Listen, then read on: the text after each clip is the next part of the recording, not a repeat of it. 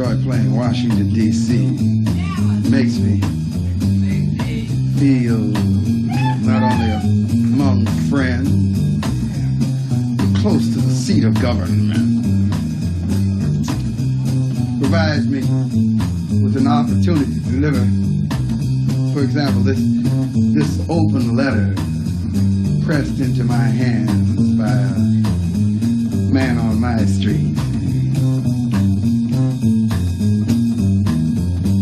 If I am not mistaken, I once read, back during that short spell I spent in school, where every slave set free was supposed to get, for slaving, 40 acres and a mule. Now, telling how much work was done by my ancestors under slavery's rule, but sure as hell the total's got to run at least 40 acres and a mule. Now, I'm not saying this to see folks sweat, because I'm not bitter, neither am I cruel, but ain't nobody paid for slavery yet. About my 40 acres and my mule. We had a promise. That was taken back. And when we hollered, it was hush, be cool. Well, me, I'm being rowdy, hot, and black. I want my 40 acres and my mule. Don't tell me not to get myself upset. Don't look at me like I'm some kind of ghoul. Just answer quietly, when do I get my goddamn 40 acres and my mule? No thanks, I'll take my own self out to lunch. No thanks, I'll dig me my own swimming pool and play around with my own bunch. If I get 40 acres and a mule, cause interest gotta go on, just like rent. I may be crazy, but I ain't no fool. 100 years of debt at 10% per year, per 40 acres and per mule. Now add that up. Ooh, look at that. No wonder y'all call great-grandma Jewel. Just pay me that and call the whole thing square. Yes, Lordy, 40 acres and a mule.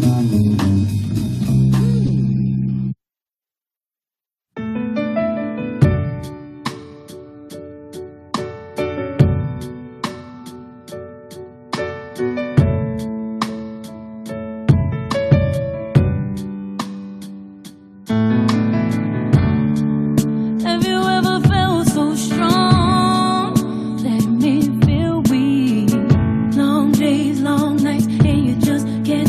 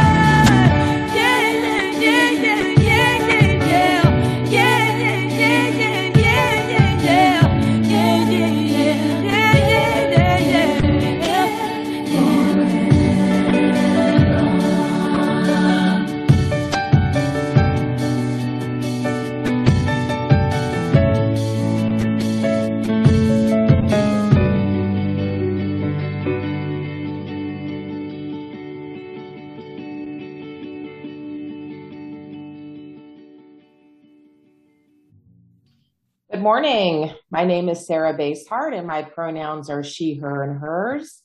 I'm a member of your Board of Trustees, and it is my pleasure to welcome you to worship at the Unitarian Universalist Congregation of Columbia. As we begin, we honor the Piscataway people and their ancestors. It is upon their land that we in Columbia reside. We are served by the Reverend Paige, Getty minister, as well as a talented and dedicated team of religious educators, musicians, and other professional staff. I want to express my gratitude to all within our community who are striving to keep us connected and to provide meaningful worship services during this unusual and trying time. Whoever you are, wherever you are from, whoever you love, and whatever your faith tradition, you are welcome here. We particularly welcome any guests who are watching this service. We hope that you will join us in the future when we return to worship at the Owen Brown Interfaith Center, so we will have a chance to meet and welcome you in person. We have just two announcements this morning. Reverend Paige will host a support group for members of the UUCC community who are working in healthcare from 12 to 1 today. If you plan to be there, please email Paige for the Zoom link at minister@uucolumbia.net. This year's UUA General Assembly is being held virtually from June 23rd to the 27th, and UUCC members are both invited and encouraged to attend. If you're interested in learning more or would like to register, check out the link in the chat. Thank you. Thank you, Sarah. Good morning, everybody. My name is Paige Getty. My pronouns are she, her, and hers, and it's a privilege to serve as minister of this congregation and to welcome all of you this morning. If you're a newcomer among us, please be sure to fill out the visitor form if you haven't done that already so we can stay in touch with you. If you'd like to follow along in a more traditional order of service, that is available to download from the worship page of our website. If you'd like to follow along with that or look at it for reference later, please do so. And if you have a personal joy or sorrow that you would like to share, we'll be doing that again earlier in the service than we usually do. So go ahead and email those now to joysandsorrows@uucolumbia.net. Thank you to Chris and Tim and all of the tech team and virtual ushers and staff who are working behind the scenes today and every Sunday. Thank you, Tom, for the live music and these awesome playlists we're listening to today. To Robin for the story, Sarah for the welcome, and extra special thanks to those who are sharing personal reflections today that are going to be powerful and challenging and moving. Brooke Abercrombie, Kirsten Nelson, Reggie Nettles, Jen Hayashi, Pamela Henry. You are all a blessing. Thank you. In this worship service, we honor Juneteenth, observed yesterday and every year on June 19th, commemorating the end of legal slavery in the United States. Of course, the historical facts of that statement are complicated, and we'll address a little bit of that history later. But the guiding question in our preparations for today has been, what does it mean to be free? The intention in this service is to center the voices, stories, feelings, and experiences of those whose ancestors were enslaved here in the United States. Those among us who live with the direct effects of slavery in their bodies, in their day-to-day lives as Black Americans. And the intention is for the rest of us, especially those of us who identify as white, to listen with open minds, open hearts, welcoming the discomfort of what we're being asked to face, to accept, and then to act upon. In a reflection about the Black national anthem, UU Minister Reverend Aisha Ansano asks, when you sing, lift every voice and sing, do you pay close attention to the words? Sing a song full of the faith that the dark past has taught us. Bitter the chastening rod felt in the days when hope unborn had died. We have come over a way that with tears has been watered. We have come treading our path through the blood of the slaughtered. This song, which we're not going to sing today, Reverend Ansano writes, deserves to be sung with attention. It is a song that starkly names the horrors and violence of racism in this country, and it is a song that should make us uncomfortable, she says. Uncomfortable with the history that it calls upon, uncomfortable with the fact that the struggle for racial justice continues and has not come quite so far as it should have by now. How can anyone sing the words, "treading our path through the blood of the slaughtered," without a deep, deep discomfort? Reverend Ansano encourages the reader, the listener, the singer to willingly enter the discomfort and to honor the truth and the pain that reside there. So today, we worship in that spirit of learning, listening, honoring, all in the name of liberation. Now, let us worship as we hear the sounding of the bell.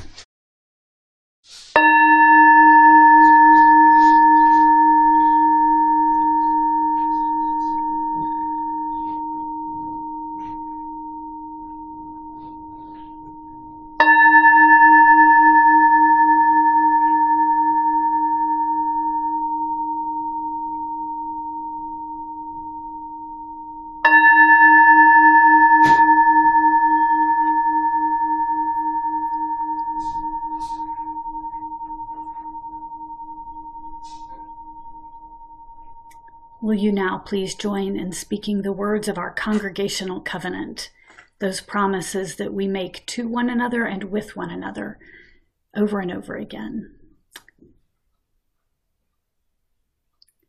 Strengthened by our common humanity and inspired by our 7 principles, we promise to be a safe and welcoming community, to nurture each other's hearts and spirits, to delight in the beauty of our diversity, to struggle together on our spiritual journeys, and to challenge each other to live our values. Thus, we pledge our time and vigor to the continuing celebration of spirit, of the world, and of humankind. And now our host is going to give you the opportunity to unmute yourself and say hello to all of your friends and neighbors who are gathered in worship today. Hi. Good morning, everybody. How are you? Oh, I'm so glad that you Hi. generosity. Good morning, Reggie. Good to see you again after yesterday. Hello. Everybody. Hello. Good morning, everyone. Hello, Brooke. Morning. Hi. Hello, Glenore. Hi Good there. morning. Good morning, everybody. Good morning.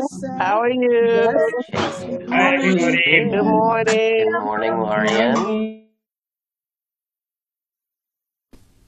Please join me in singing hymn 153, Oh, I Woke Up This Morning.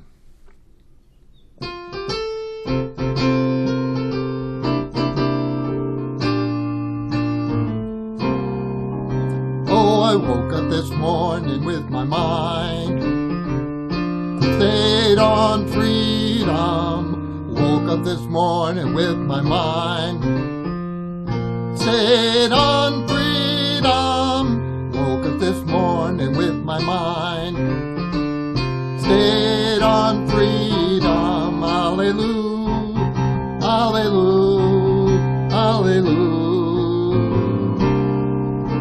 Oh, I was singing and praying with my mind stayed on freedom. Singing and praying with my mind stayed on freedom. Singing and praying with my mind stayed on freedom. Hallelujah, hallelujah, hallelujah.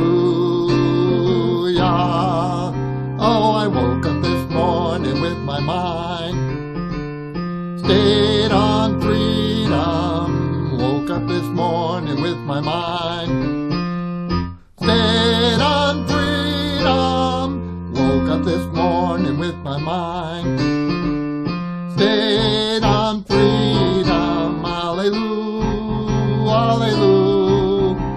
Good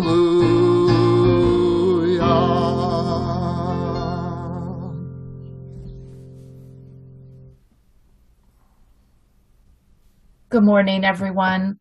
My name is Robin Slaw. I'm your Director of Religious Education, and I use the pronouns she, her. This weekend, we are celebrating Juneteenth, and the story that you are about to hear is a father who tells his daughter the story about their ancestors who were enslaved. They remember all the ways they grew and achieved since the ending of slavery. As you listen to the story, I hope you'll think about what it means to be a people whose ancestors were enslaved. I hope you think about our world today and all of the issues that had to be overcome that still need to be overcome. And I wonder if you can imagine what strength it took, what strength it still takes. And I wonder, what are you doing in your life to make sure that everyone has equity in their lives? Okay, play the video, please. Juneteenth for Maisie, written and illustrated by Floyd Cooper. For the Williams, the Banks, the Perkins, and the Cooper families, the clans that form my tree. Floyd. Maisie wants to play outside, but it is too late. It's getting dark, Maisie. It's time to stay inside. Maisie wants a cookie, but it is time for bed. Not now, little one. It's too close to bedtime. Maisie wants to stay up late, but she is too little. Bedtime is the rule, sweet girl. Why so grumpy, Sugar Bear? Asks Dad. I can't go where I want, have what I want, or do what I want, answers Maisie. Well, tomorrow you can have a celebration, says Dad. What are we celebrating? Asks Maisie. We will celebrate the day your great-great-great-grandpa Mose crossed into liberty. The day will be celebrated by us and many more families on the day we call Juneteenth. Dad lifts Maisie into his arms. I bet you're tired of hearing no all the time. Well, great-great-great-grandpa Mose heard no even more. Grandpa Mose worked in fields that stretched all the way to sunset. He and the other enslaved people would be bone tired, but they had to keep going. Their enslavers wouldn't let them quit, but as they worked, they thought about freedom. And before they finally went to sleep at night, they prayed about freedom and made plans for change and a better future. Some slaves ran north to freedom, following a bright star in the sky. They sweat, they bled, and they cried till those cries were quieted by a single proclamation from a brave president. Grandpa Mose heard that proclamation, read from the balcony of the hotel on that warm June day in Galveston, Texas. Grandpa Mose heard nothing but cheers, saw nothing but happiness, and felt nothing but pride shared by all those around him. The cheers became dancing. The dancing became celebrating. It went on and on into the night. Grandpa Mose and the others had found freedom. They continued to work, but this time they were paid for their hard work. So they worked, and they saved, and they never forgot the moment they heard, the moment that changed their lives forever. But things weren't perfect. Black people still struggled to stand shoulder to shoulder with white people. They still weren't treated as equals. It wasn't easy, but they never gave up. And every year on Juneteenth, they remembered. They marched for jobs. They lobbied for schools and the right to vote. They shouted for opportunity. And every year on Juneteenth, they celebrated and remembered. They learned and they grew. They forgave. They excelled and achieved. They became heroes. Now, sweet Maisie, it's your turn to celebrate, just like great-great-great-grandpa Mose. It's your turn, Maisie, to eat some barbecue and drink some strawberry pop. It's your turn to celebrate and to remember.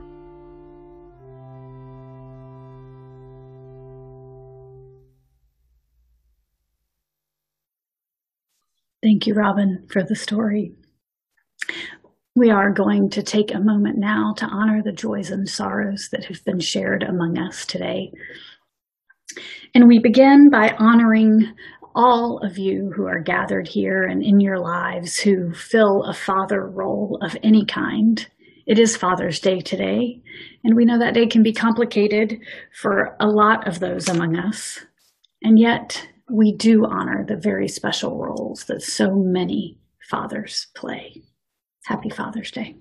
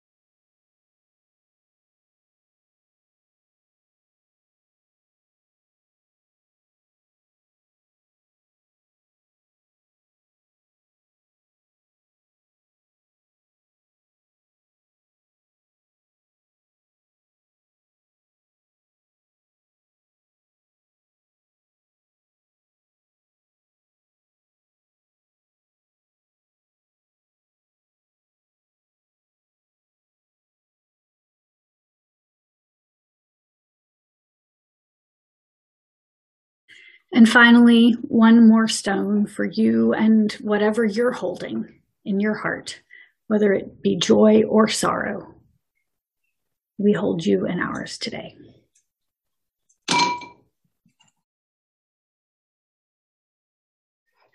Will you join me for a few moments of prayer and reflection?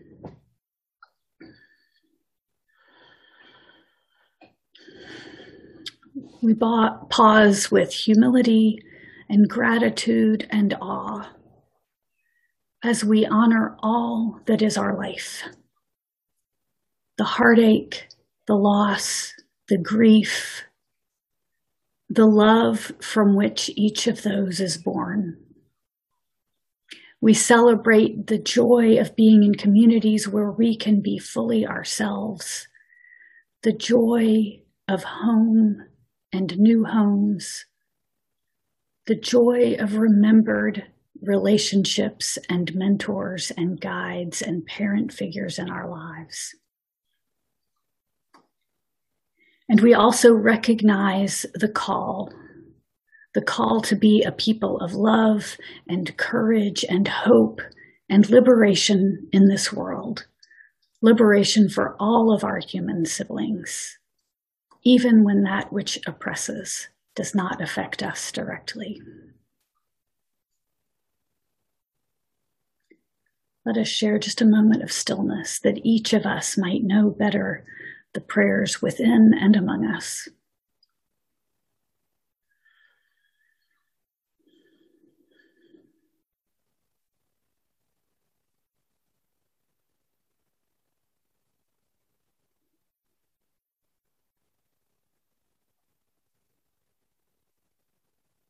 Amen. Blessed be.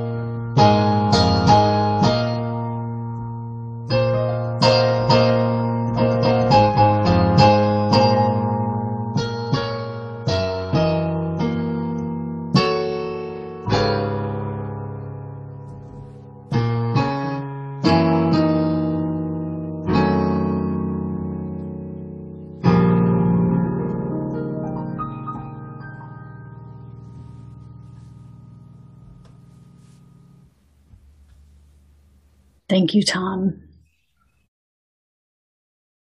On June 19, 1865, Union soldiers, led by Major General Gordon Granger, arrived in Galveston, Texas, to announce the end of the Civil War and the end of slavery.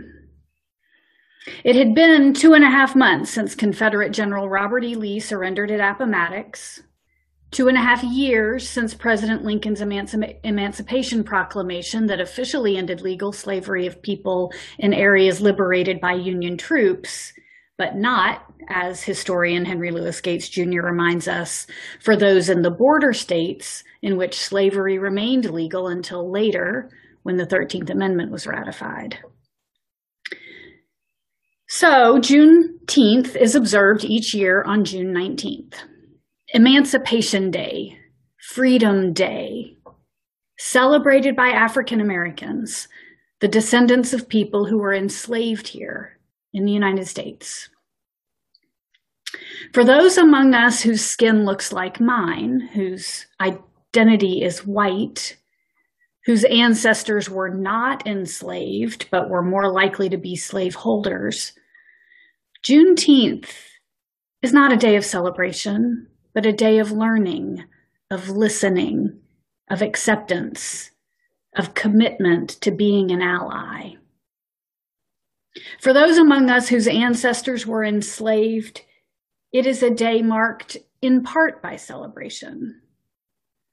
But as scholar Skip Gates reminds us, these days Juneteenth is also an opportunity not only to celebrate, but to speak out.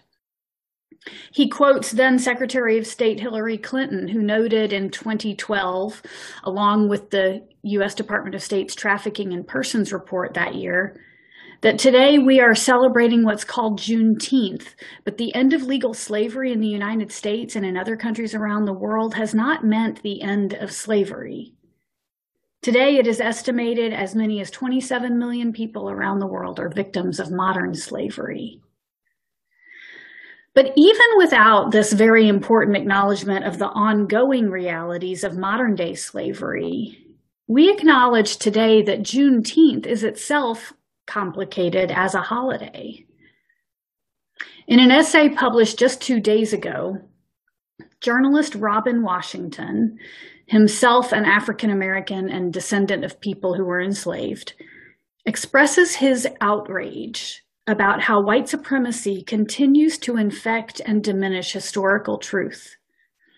In this case, Washington says, the oft-repeated tale of Union soldiers arriving in Galveston, Texas on June 19, 1865, to inform enslaved African Americans that they were free is fiction. I now know the big lie is the incessantly repeated canard that Galveston's po-ignant Black folks didn't know they was free, and that U.S. Major General Gordon Granger had to read a proclamation to spell it out for them. But they did know already what was going on in the world around them.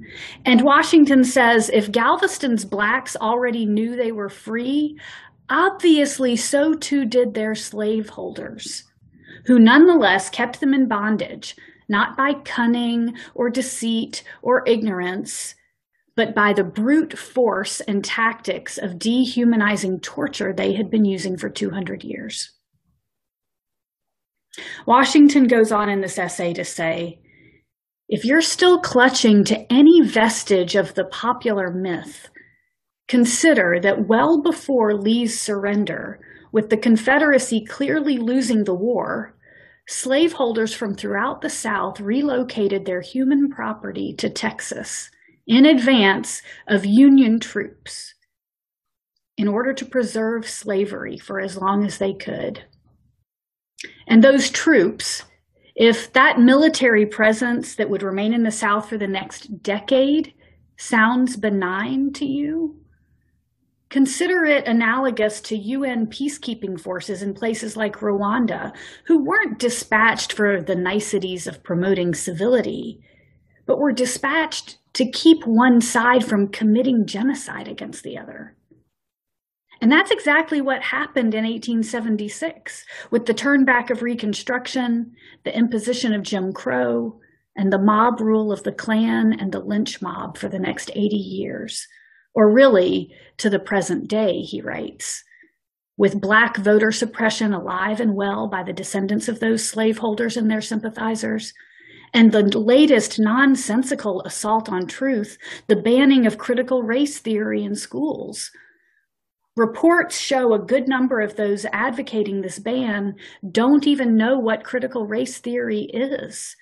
For them, he says, I'll explain. It's called teaching what actually happened and what didn't. And what happened in Galveston on June 19, 1865, is that General Granger arrived to forcibly liberate from intransigent slaveholders Black people who everyone knew were free. That's the true history of Juneteenth, he says, along with a message that somehow has eluded the South and their white supremacist inheritors today. You lost the damned war. Surrender already. That's the end of my very long excerpt from Robin Washington. Juneteenth is not a holiday for me or others like me whose ancestors were not enslaved, whose whiteness protects us from so many of the obstacles and the life-threatening violence that our Black neighbors face, whose relative ignorance fuels the complicity and complacency and greed that continue to impede true liberation for all our human siblings.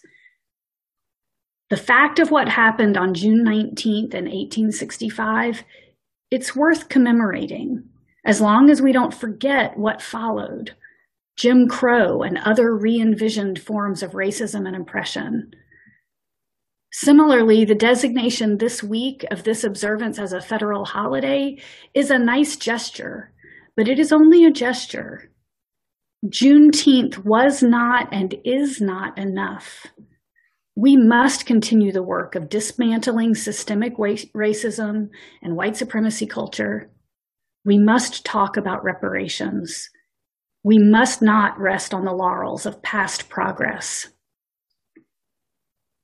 In honor of Juneteenth, today we hear the voices of those whose lives are directly still informed and affected by the legacy of slavery in the United States.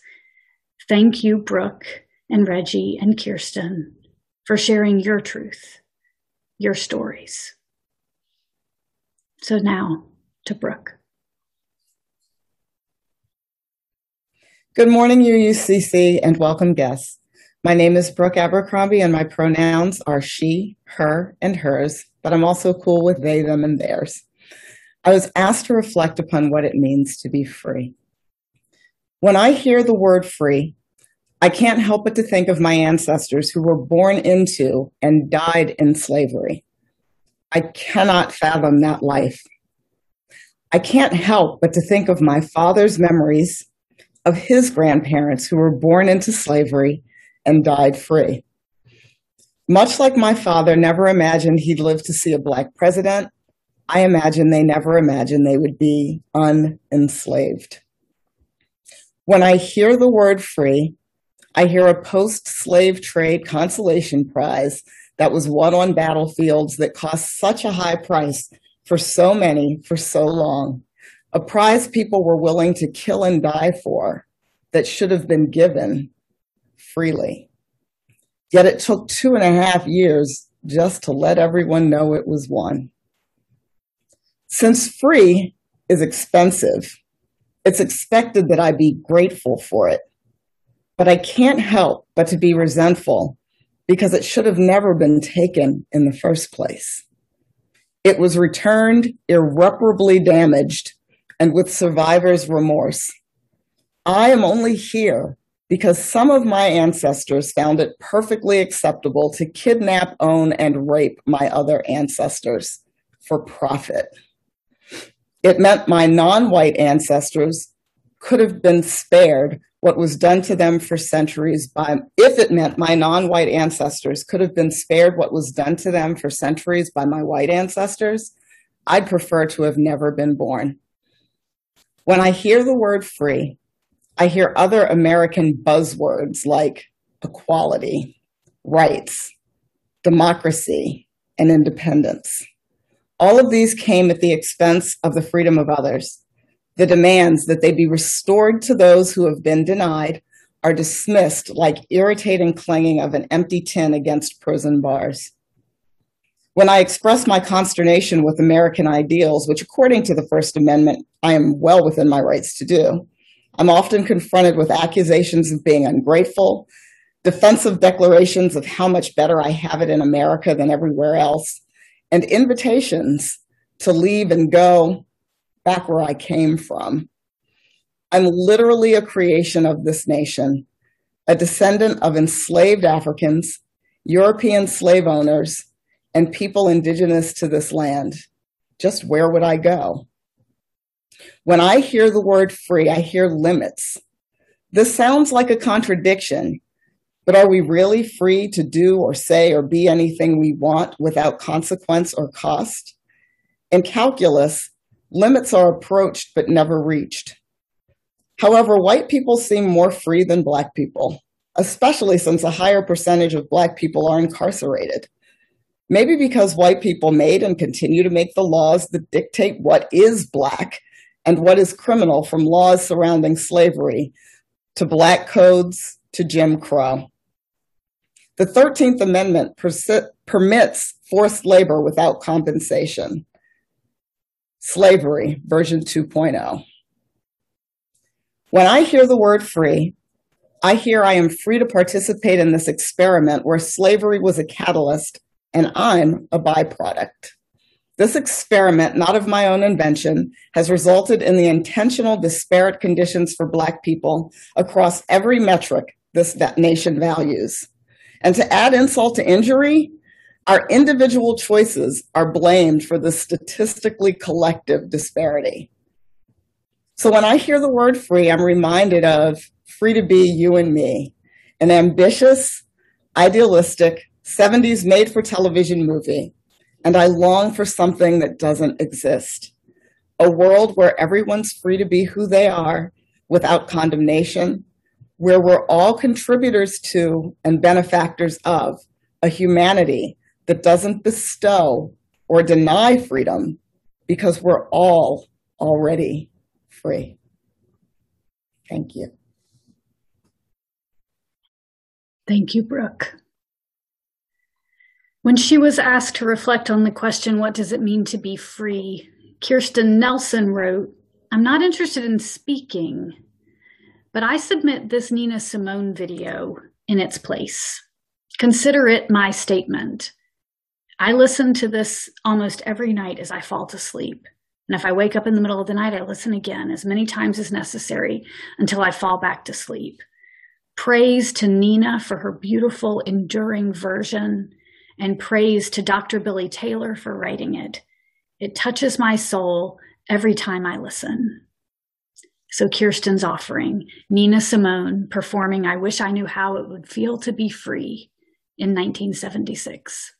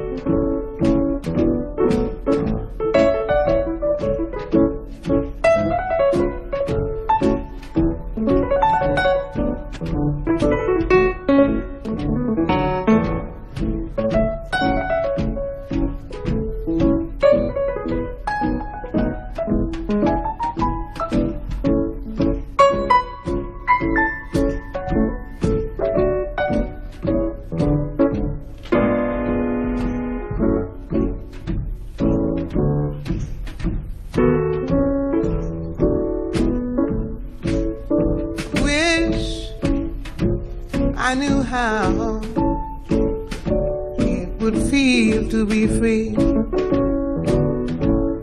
I wish I could break all chains still binding me. Wish I could say all the things that I can say when I'm relaxed.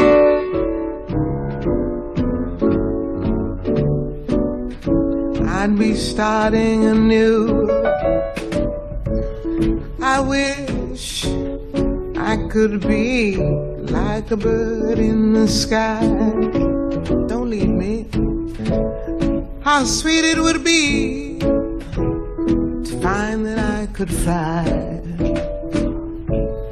I'd soar to the sun and look down at the sea. Then I'd sing, 'cause I know how it feels to be free. Then I'd sing, 'cause I know how it feels to be free. I wish I could share all the love that's in my heart. Wish I could break all things that bind us apart. Wish you could know what it means to be me. And you'd see, you'd agree, everybody should be free, 'cause if we ain't, we're murderous.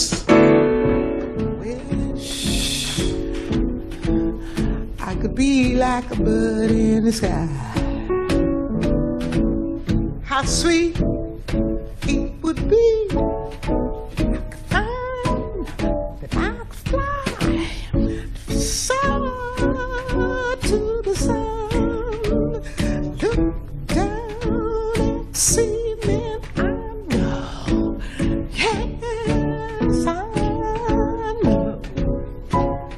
Oh yeah, spirit's moving now.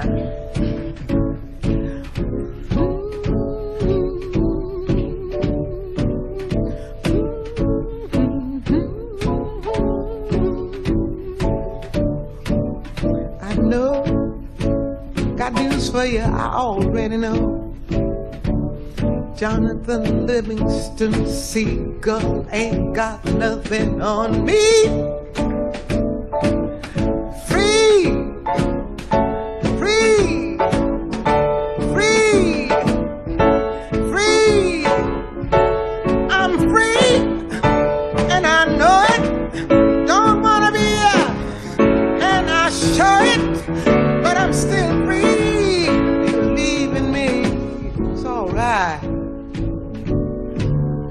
Then I'd sing,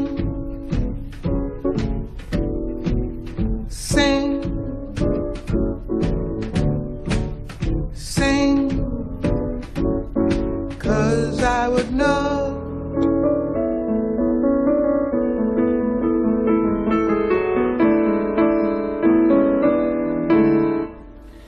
I already know.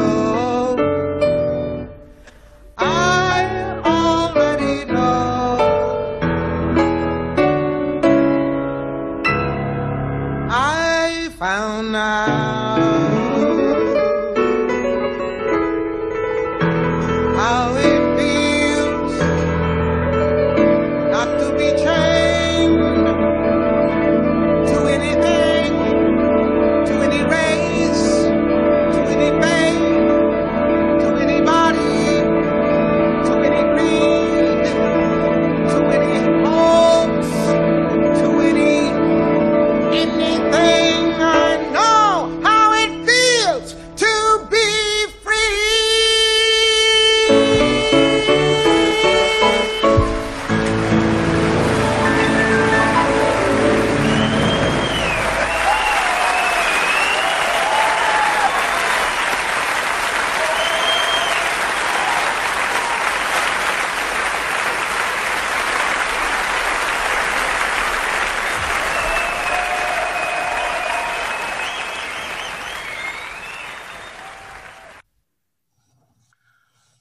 Good morning, UUCC. My name is Reginald Nettles. My pronouns are he, him, and his. I'm a long-time member of UUCC. Hearing the late Nina Simone sing again, preceded by fellow Howard University alumnus Donny Hathaway, takes me back to earlier times when I often heard her music on records, the old vinyl type, and even saw her once in concert in New York City. She always seemed so angry by the end of her performances, and all but stormed off the stage at the end. Hearing her voice again, and some of the thoughts shared in today's service, brings to mind what I have come to experience and think about as an ache. In 1955, 14-year-old Emmett Till was lynched in a small town in Mississippi. I was little then and did not quite understand what had happened, but I knew by the look on my mother's face that it was something awful. And he ended up dead in the Tallahatchie River. I asked my mother if we were related to him. No, we were not. But that was my first memory of that pained look on my mother's face. It reflected an ache. While I never knew Emmett Till, he was less than a year older than my oldest grandson is now. Such a baby. It's painful to think about what happened to a child so young. And ache surfaces again. Minister Malcolm X was assassinated in New York City in February 1965, barely 10 years after Emmett Till, reportedly by a rival religious faction. I grew up near New York City, so this was close to home. I was away at school, but I called home and I knew right away that they were all in pain. They ached at the horror of it all. In April 1968, I was in college and driving in downtown Washington, D.C. I was running late, looking for a parking space. A fire broke out, so I made a hasty U-turn and sped down another street. Another fire broke out, another U-turn, and then another fire. I was frantic. My car radio did not work. When I finally parked my car, I ran into one of the dormitories and learned that Reverend Martin Luther King Jr. had been shot and killed. The riots had broken out in downtown D.C., hence all the fires that surrounded me.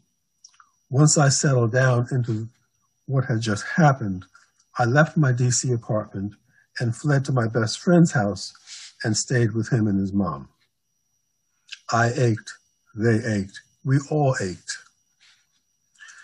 And then there was George Floyd. I never knew him. Few people who saw what happened to him could have known him. But he was one of us. Many of us ached. And before him, there was Freddie Gray, Botham Jean, Trayvon Martin, Breonna Taylor, Ahmaud Arbery, Philando Castile, Sandra Bland, and the list could go on. Eric Gardner, Michael Brown, Alton Sterling. The list goes on. The list goes on, and we ache. Thank you. Good morning. I'm Jen Hayashi, and my pronouns are she and her. When I think about freedom, I think about the ability to make choices, to act of my own volition without external encumbrance. In some ways, Juneteenth is about choices. Juneteenth exists because white supremacy refused to acknowledge the inevitability of progress toward justice. White supremacy opted to ignore the Emancipation Proclamation for almost 2.5 years, choosing instead to wait until the Union Army marched into Galveston to enforce the law ending slavery. White supremacy decided to overlook the surrender of the Confederate Army at Appomattox. White supremacy deliberately kept some Black people enslaved in Texas as long as 6 years after emancipation. White supremacy intentionally murdered hundreds of formerly enslaved people by lynching in the years after the Civil War. White supremacy chose these actions. And now, today, here, we choose. We choose to bend the arc of the moral universe toward justice and equity, or to languish in the complacency of, look how far we've come. We choose to lift up the voices of the marginalized to learn how we can do better, or drown them out with the white noise of, we've always done it this way. We choose to feel the pain in stories of injustice and oppression, or numb ourselves with reasons why there must be some other explanation. As people who have never borne the foundational burden of American slavery and consequent anti-Black racism, we have so much work to do to recognize, repair, and rebuild our worldview in a way that embodies our UU principles and makes them real in our daily interactions. We can begin this work by choosing to believe in the freedom our Black siblings have described for us today, or we can turn away from it by clinging desperately to the comfort of the way things used to be. We choose. Please join me in singing hymn 169, We Shall Overcome.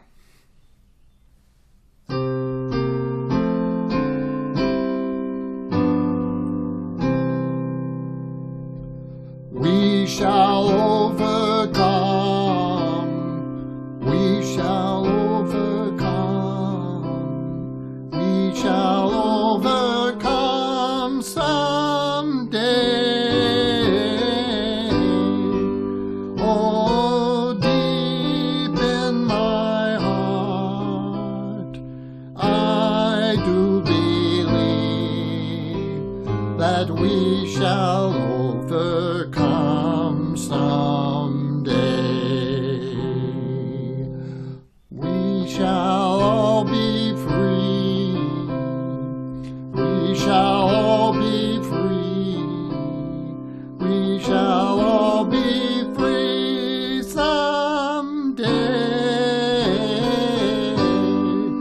Oh, deep in my heart, I do believe that we shall all be free someday. We shall live in peace. We shall live in peace. We shall live in peace someday. Oh, deep in my heart, I do believe we shall overcome someday.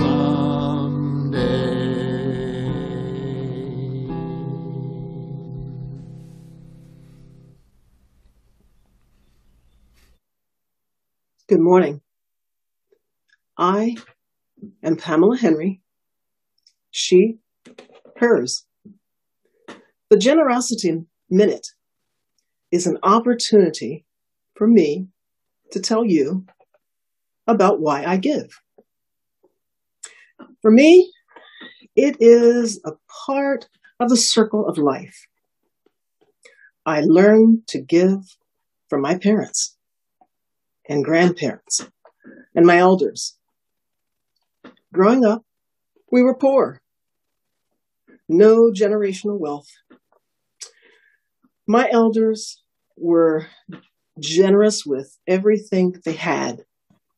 Farm equipment, food, clothes, toys, and the Sunday morning donation basket.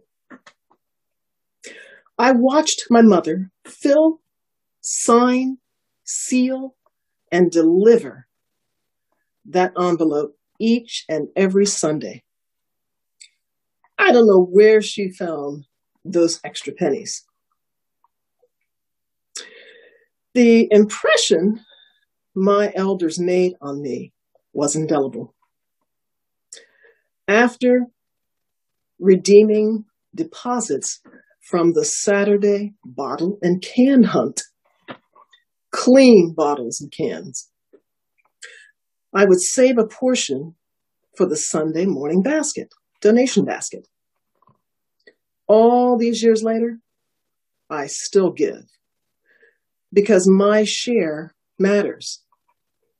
Cradle Rock Daycare, Bridges for Housing Stability, Hope Works, Backpacks for Kids, Voting Rights, Warm Welcome Shelters, Organization for Ending Child Bride in the United States. You could name many, many more. It's important to pay back or pay it forward or just consider it the circle of life. Thank you, Pamela, for sharing of your generosity and encouraging generosity among the rest of us.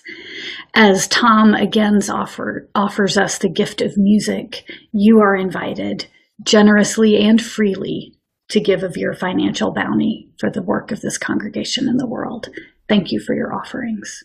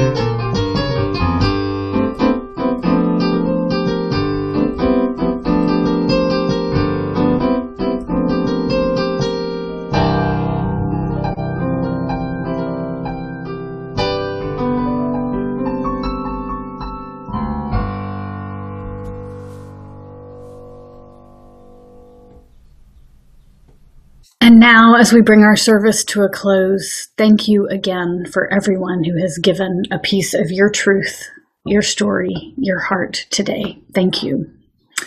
I offer you now the words of President Barack Obama, who said, "Juneteenth has never been a celebration of victory or an acceptance of the way things are. It's a celebration of progress. It's an affirmation that despite the most painful parts of our history, change is possible, and there is still so much work to do." And in that spirit, our worship has ended. Our service now begins. Be well, UUCC. See you next week. You can win as long as you keep your head to the sky. Be optimistic when in the midst of sorrow. You can see up when looking down. A brighter day tomorrow will bring. Yeah, yeah, yeah. You hear the voice of reason telling you this cannot weigh me down. No matter how our reality seems, just hold on to your dreams, yeah. Don't give up and don't give in, although it seems you never win. You will always pass the test as long as you keep your head to the sky. You can win as long as you keep your head to the sky. You can win as long as you keep your head to the sky. Be optimistic. If things around you crumble, no, you don't have to stumble and fall. Keep pushing on and don't you look back. Oh,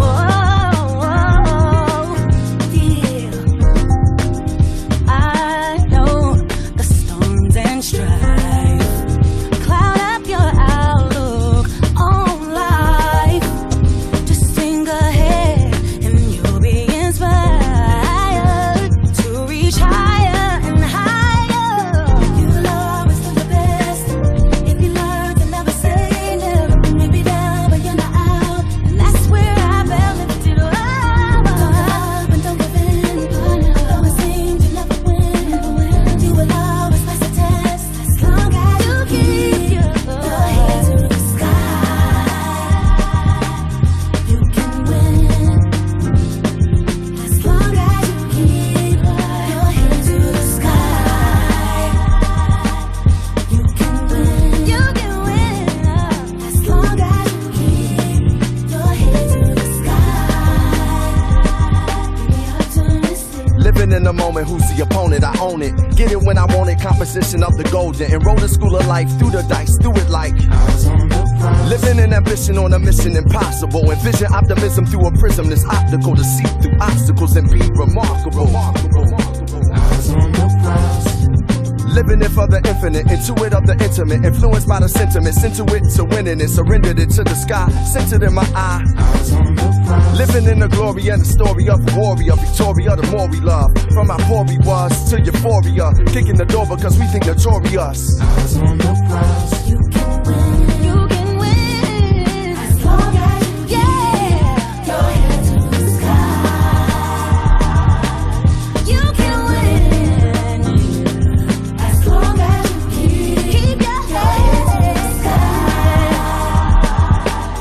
You can win, oh yes you can, as long as you keep your head to the sky.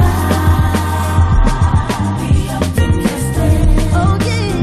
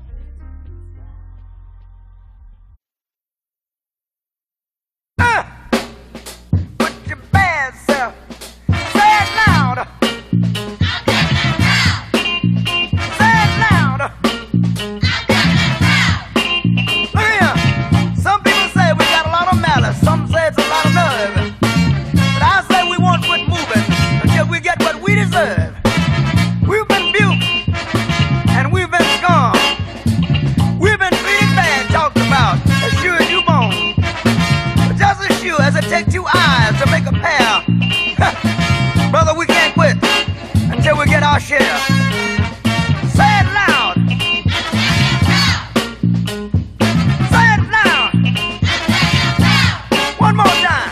Say it loud. I've worked on jobs with my feet in my hands. You know, all the work I did was for the other man. But now we demand a chance to do things for ourselves. We're tired of beating our head against the wall and working for someone else. Say it loud. Say it loud. Say it loud. Say it loud. Ow! Ooh-wee, you're killing me. All right, you out of sight. All right, so tough, you're tough enough. Ooh-wee, you're killing me. Ah, say it loud. Say it loud. Now, we demand a chance to do things for ourselves. We're tired of beating our heads against the wall and working for someone else. Look here, there's one more thing I got to say right here. Now we're people, we like the birds and the bees. We'd rather die on our feet